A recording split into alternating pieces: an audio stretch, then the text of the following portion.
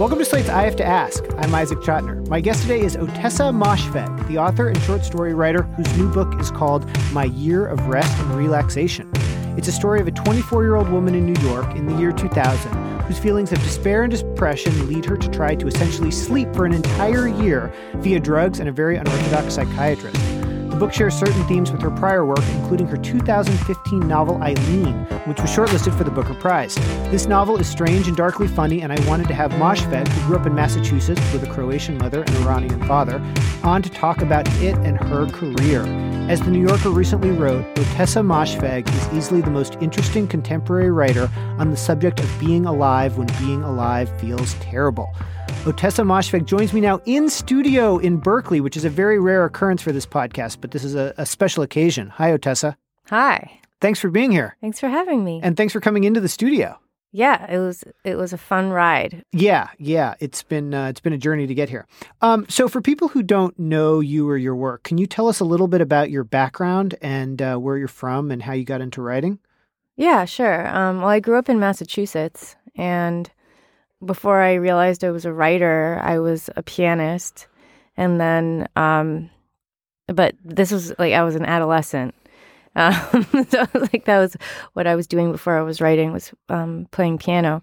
And I don't know, what else do you want to know about my background? Well, what did your parents do? Because it plays into music, I guess. Yeah, my parents are both musicians. My dad's a violinist and a teacher, and my mother's a violist, and she teaches violin and viola. So I've heard other writers, I think it was a quote from Ian McEwan, say that an appreciation for music was helpful in writing fiction and just writing prose. Is that something that you found too? I know I read that you learned how to read music before you learned how to read English. Mm-hmm. Or not just English, anything. Yeah, right.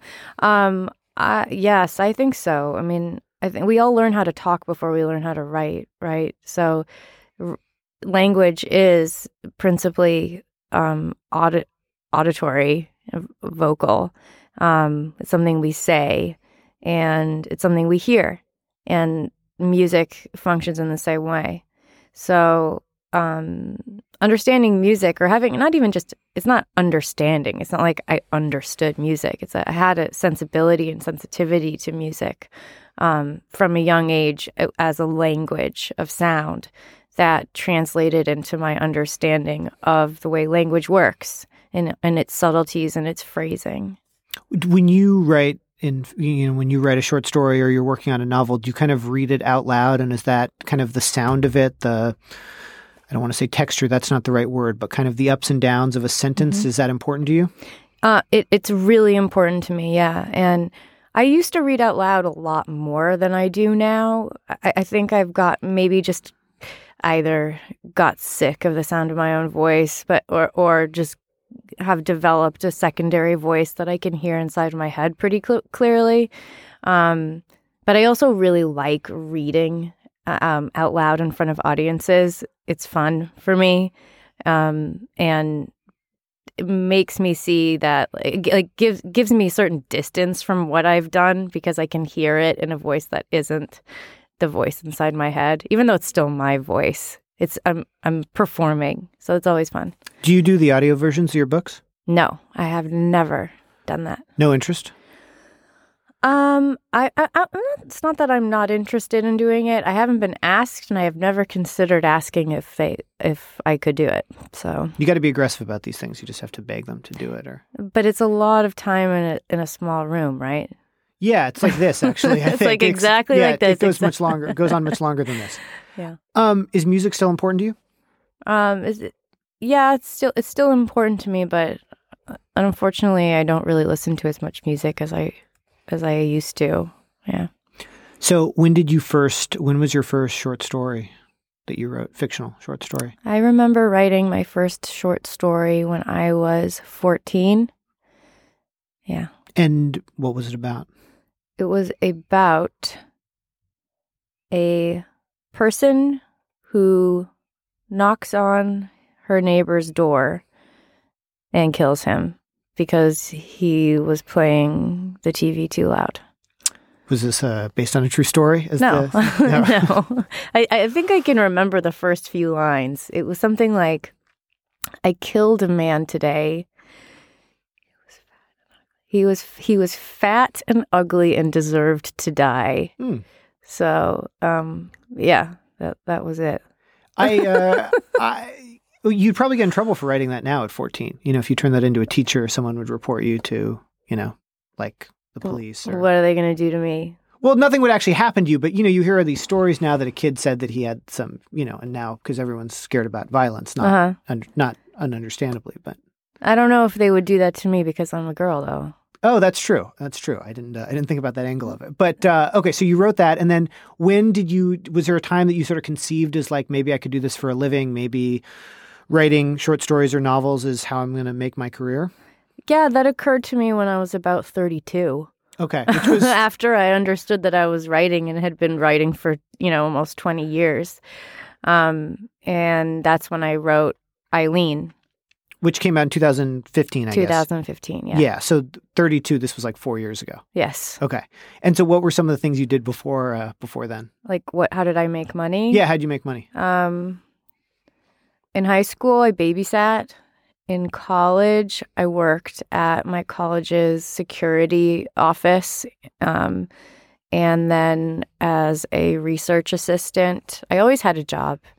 After college, I always had several jobs in college, actually. Now that I think of it, I did a lot of weird things. Then I worked, I was a teacher in Manhattan, and after I graduated from college, then I moved to China and taught English, and then opened a punk bar and worked as a bartender.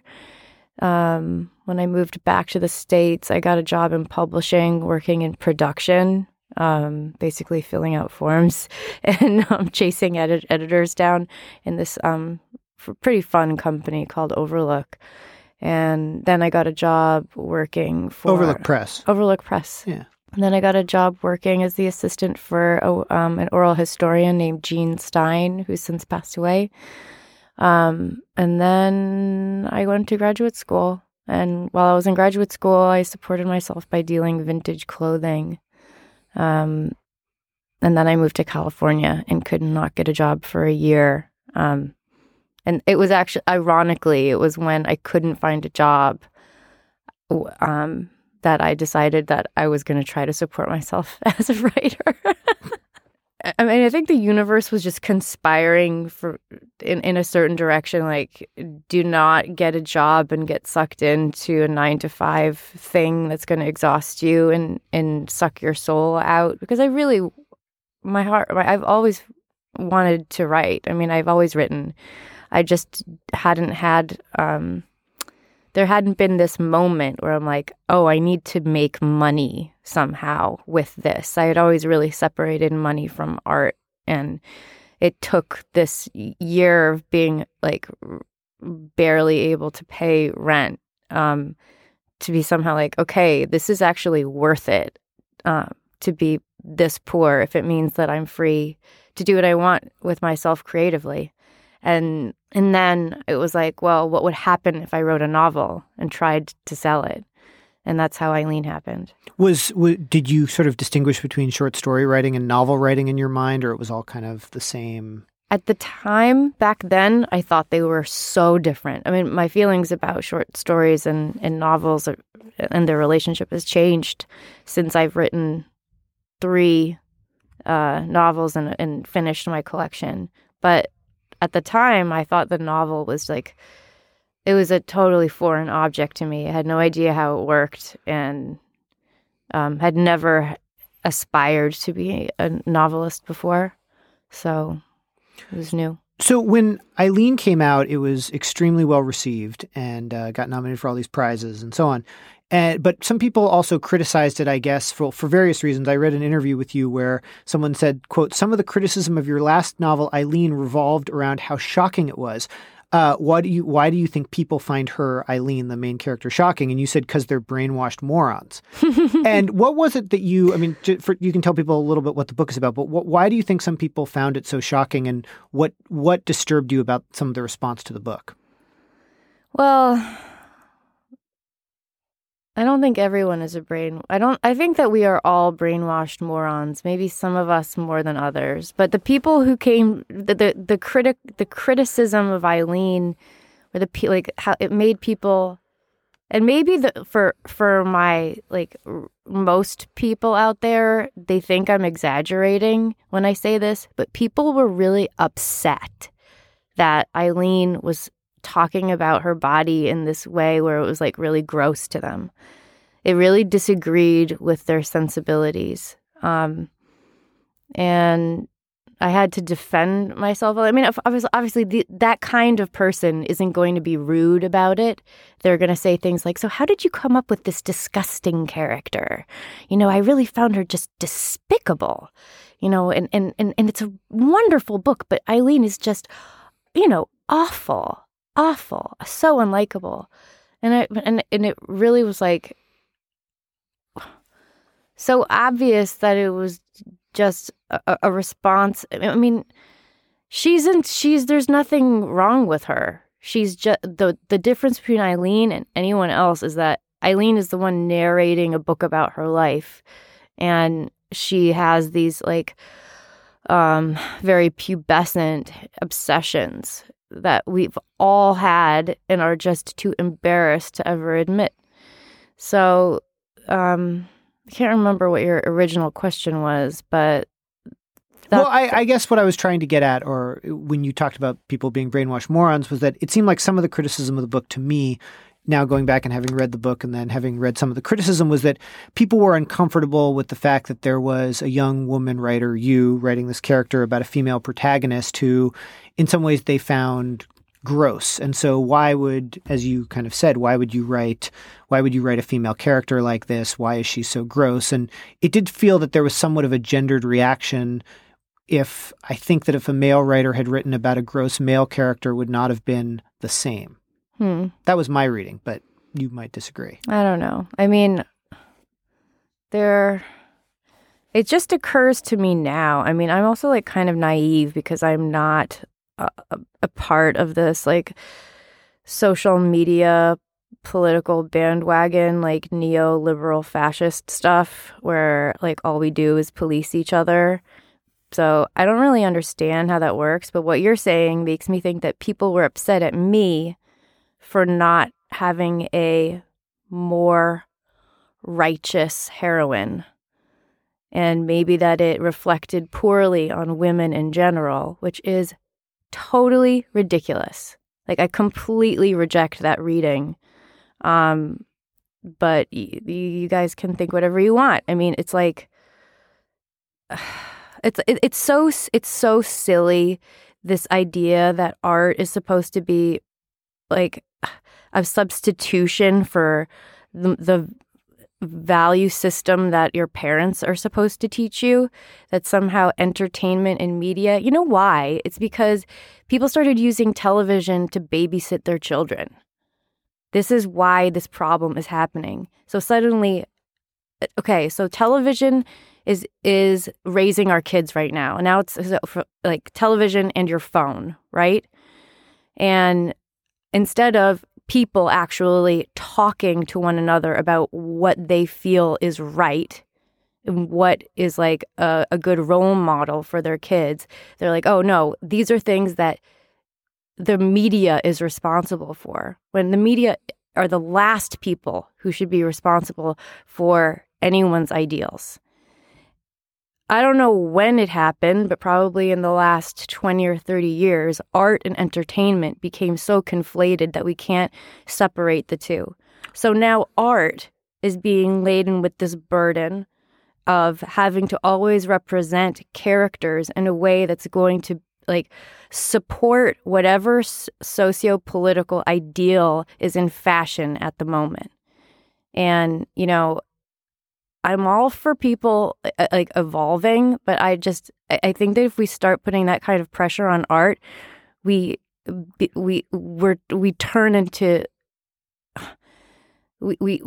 turn ourselves into robots with no imagination and no freedom. So get over it. Art is becoming more politicized because people are doing things for attention on the internet. You're not on social media, I'm gathering from this conversation?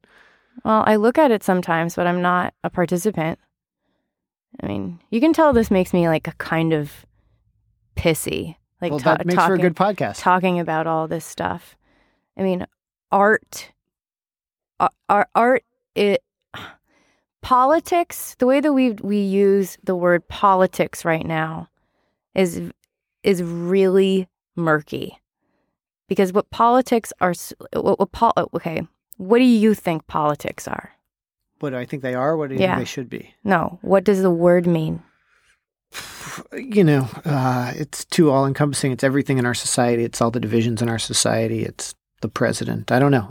I don't have I can't give a quick definition of it. But so art that's political isn't just about the president, right? I agree. So politics has just become a synonym for opinion. It's like, oh, this is my opinion. This is my opinion of the right or wrong of society is what politics are. We need a different word for how we talk about that rubric in art, because art is not a teaching tool. Art is a separate experience. I mean, it's like, look at Nirvana. You think Nirvana was trying to be, you think Kurt Cobain was sitting there sketching out his own politics? That's not the root of his inspiration. Things became political because there was a dialogue about the music. Yeah, Am I wrong? I could be No, I think wrong. you're right. I think that there are probably writers or singers who felt differently, but I think broadly speaking, that's true of artists. I think there are exceptions, but I think writers have written things thinking that it will cause social change of some sort, or, Bob Dylan, or seeing songs as a certain form of protest. But broadly speaking, I agree. Art is protest. You don't even against reality. So good, but protest and activism are very different. Like, I'm not working for a cause. I'm just working to change your consciousness for the moment that you're reading my story. Speaking of your story, I wanted to read a short thing from your latest book, just to give people a little sense of it. I sketched it lightly in the intro, and this is what you say at one point in the book. I set up a weekly pickup with the laundromat and automatic payments on all my utilities, bought a wide selection of used VHS tapes from the Jewish Women's Council thrift shop on 2nd Avenue, and soon I was hitting the pills hard and sleeping all day and all night with 2 or 3 hour breaks in between. This was good, I thought.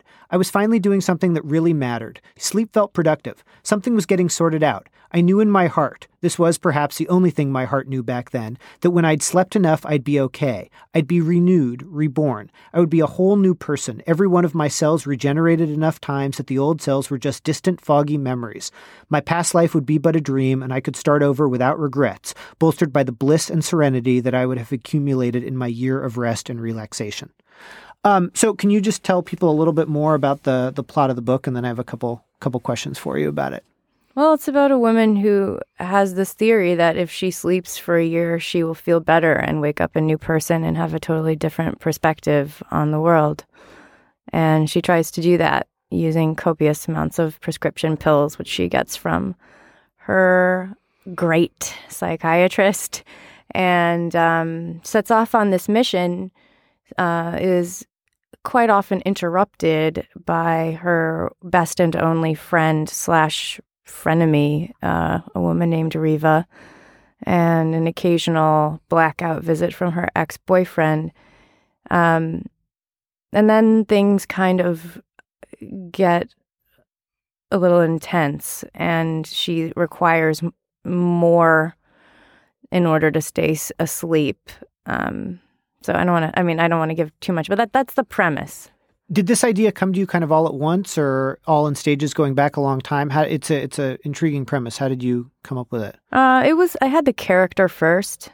I mean, this really unhappy, spoiled young woman who I liked. Like, I liked her judgmentalness and her superiority. It was fun to occupy her mind space. And what she kept telling me was that she just wanted out. Like, she just did not want to participate in the bullshit. So the premise kind of revealed itself through her character. One thing that, going back and kind of reading most of your stuff prior to this interview, it seemed like one of the things that occupies you is kind of human physicality. You talked about kind of the descriptions of Eileen that you wrote, and this book is kind of full of thinking about people as kind of their physical form and what they're doing at a specific time, whether it's sleeping or what actions they're taking. And I was just wondering if that's something that you're sort of conscious of, the way you think about human beings, or if that's just kind of one of the themes that happens to arise in your work. Am I conscious of people's physicality? Well, no, you write about it, though, in a way that I think a lot of writers don't. You seem interested in your character's physicality in a way your protagonist's physicality. Right, but you're asking me if that happens in my daily life. No, that's not what I... So that was a poorly phrased question, which I will rephrase. I was saying, as a writer, does talking about this particularly interest you? Oh, like... No, not really, because I think it makes people, when you're sitting in a small room with them, really uncomfortable. If I'm like, let's talk about your face, like. Well, the audience can't see my face, so if you want to give any thoughts, feel free to. I don't think make any jokes. Yeah. No, you're absolutely lovely looking man. Thank you. There would be nothing that I could say about you that would be remotely interesting, other than you're absolutely gorgeous. But thank you. My mother's going to be happy to hear that. But as a writer, that doesn't give you it's not something that interests you particularly. Characters' physicality and no, it is, and I think it interests. I'm interested in physicality in fiction because writing is a very abstract art. Like, I don't have a picture to show you. I have to write it, But in the description of somebody, I can get really weird and particular. So I will do that so that that character feels really real to you. Yeah, I read a quote from you. You were talking about your time in China, which you mentioned. And you said, quote, "It was 120 degrees every day and I had lost all my connections and I felt like I was just wasting my life dying. At some point, I stumbled on a picture of a dead person on the internet and I had an adrenaline rush. It made me feel that life was deeply valuable and also there was an excitement about seeing something so private, sort of death porn." And then you sort of went on to start Googling images of dead people every day, you say. And you say, I just got into the habit. It gave me energy. Mm-hmm. I somehow connected that to kind of the way you describe like bodies in your fiction. But maybe there isn't one. I don't know. I think so. I mean, I think we can... It's really easy for me to just live in my head and disconnect from physical reality. And when I disconnect from the physical, what I'm doing is denying the fact that I'm going to die one day. So if I go working backwards, if I remind myself in my mind that I'm going to die one day, it's going to sort of reconnect me to my physical embodiment and the physical world around me, and I get to be more present. I read an interview with you where you said, quote, "A lot of decisions a writer makes are instinctual." Mm-hmm. When you kind of look back on your writing career, do you feel that your instincts have changed in some way as you've gotten older? Yeah. I think what writers do is they're constantly developing their instincts as writers. And, there's something kind of like that makes me grimace when I notice a pattern. And I'm like, oh, I'm still doing that thing. Like, I really, like, that's still my instinct. And I will try to effort my way into growing through something. But I also think there are a lot of aspects of my writing that are just always going to be there, probably. I mean, unless I just did a lot of ayahuasca. I don't know. Oh, what would be an example of like some trend or something that you notice and you say like, oh, I'm still doing that? I'm doing research for a new novel, and I had taken a year off after I wrote my Year of Rest and Relaxation. I didn't want to write another novel for a year, and as I was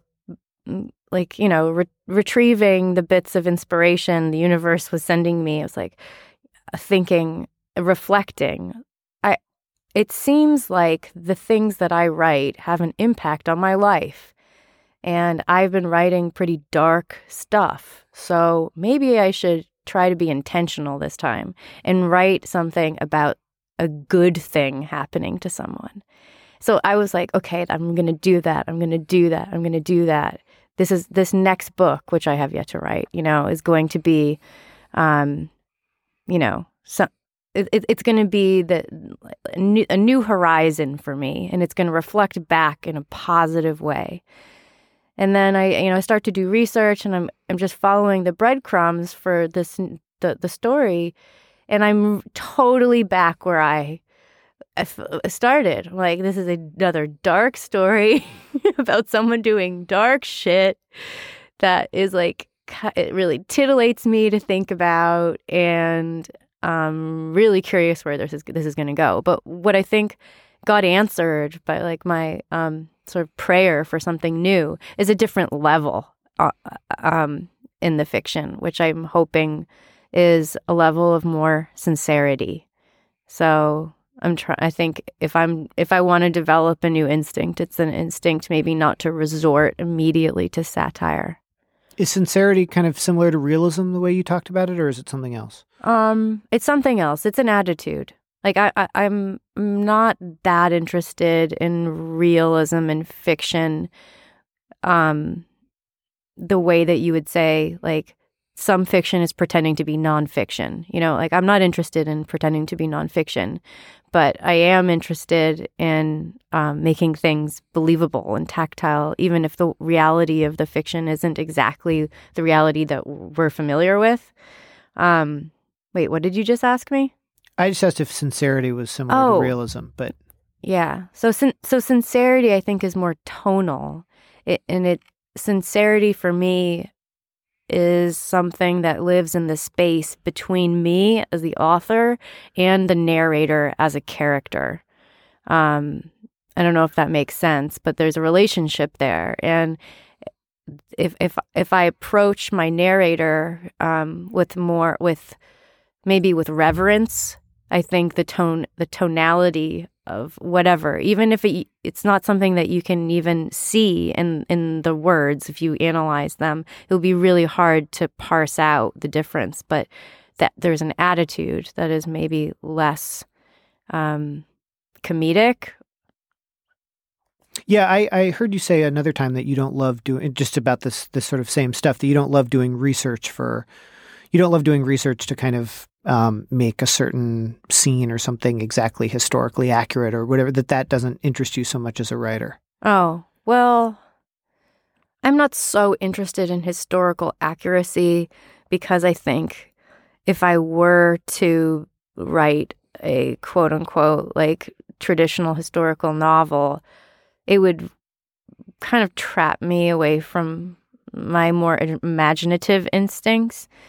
I'm not trying to be sloppy. I mean, that's not I'm not trying to be sloppy. Like when I researched McGlue, I was completely obsessive, which is a story that takes place in 1851. And it would have been really easy to be like, I think it's just kind of like this, but that's not what I meant when I told that journalist that I'm not that interested in historical accuracy. What I meant is I'm more interested in historical ambiance, and like I don't need to tell you the precise historical events as they were recorded in history in order to invoke, Victorian San Francisco. Speaking of San Francisco, where we're very close to, you seem to be, I mean, this isn't actually true, but you seem like one of the few writers, novelists of our generation, because we're the same age, not that I'm a novelist, who lives in California rather than New York. Do you think that's affected your writing in some way? And do you ever miss being in New York, where it seems like so many writers want to congregate? I think it's freed me up a lot to not be in New York, and I like living in California. It still feels like a different country to me. I really like my friends here, and California is starting to feel more like home. I mean, Southern California, and I have some family that just moved out there too, so that makes it even more like home. I think it's New York City is. I do miss New York, but I don't want to live there now. New York is a place that feels so competitive to me.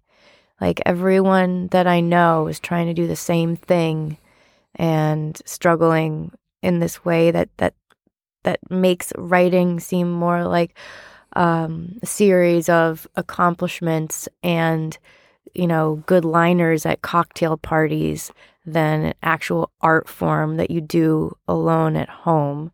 Like New York has this, I don't know, I think it's because that's where the book industry is. People get confused. Like I get confused when I'm there. Like I'm like, oh, it's just a bunch of cocktail parties. That's what like writing is like. Oh, it's like an awards thing, and then running into somebody at a coffee shop. Although when we started, you did say, didn't you, that you were more comfortable with kind of seeing your writing as both a passion and a career? Well, it became a career because I did not want to have to go back to all of those jobs that I listed for you. I didn't want to have to do that. If I could make a little bit of money writing a novel, I was going to do it. I mean, I don't think that makes me a hypocrite. I don't want to be homeless. I was not saying you were a hypocrite. But what does that have to do with New York being full of I just posers? thought you were drawing a connection. Well, nothing, but it's sort of. But I was just drawing a connection between sort of thinking about writing as both something that pays the bills and a passion with sort of people, novelists congregating in New York and working there, but also spending their time with industry people and publishers and cocktail parties. That was the connection in my head. Oh, okay. Well, yeah, I don't know. I don't actually go to cocktail parties, but it seems like that's something that people do. Apparently, yeah, I don't get invited to them. But, Ottessa Moshfegh is the author of My Year of Rest and Relaxation, which is available now at bookstores everywhere and on all the websites you can buy books from. Ottessa, thank you so much for doing this and for coming into the studio. That's it? It was we talked for over a half hour. What do you mean? 35 minutes we talked for. Okay. Is that not long enough? I don't know. It went by really fast. Oh, well, that's a good thing. So thank you for being here. Yeah, thank you. This was fun. And that's our show for today. I Have to Ask is produced by Max Jacobs. If you have an idea for a guest or you just want to let me know your thoughts, email me at ask@slate.com. That's ASK@slate.com. Or you can follow me on Twitter @iChotner. Thanks so much for listening.